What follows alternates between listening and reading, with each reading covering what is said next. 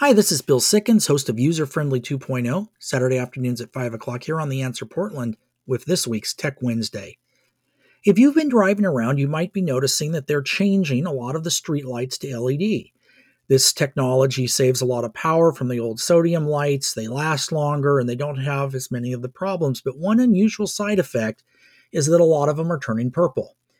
If you've seen a purple light, you're not alone. This is something that a lot of people have been posting on social media, wondering what's going on. And it's a situation where it's just a side effect of this new tech. Sometimes when they malfunction, this happens. There's a technical explanation as to why. But at the end of the day, they seem to provide just as much light. It's just purple instead of white. And from that standpoint, that may not be a bad thing. But it is interesting to see where this is going and what's going to happen to fix it. We're going to talk about this a little bit more, along with some of the other things new technology is creating this Saturday on User Friendly 2.0 here on The Answer Portland.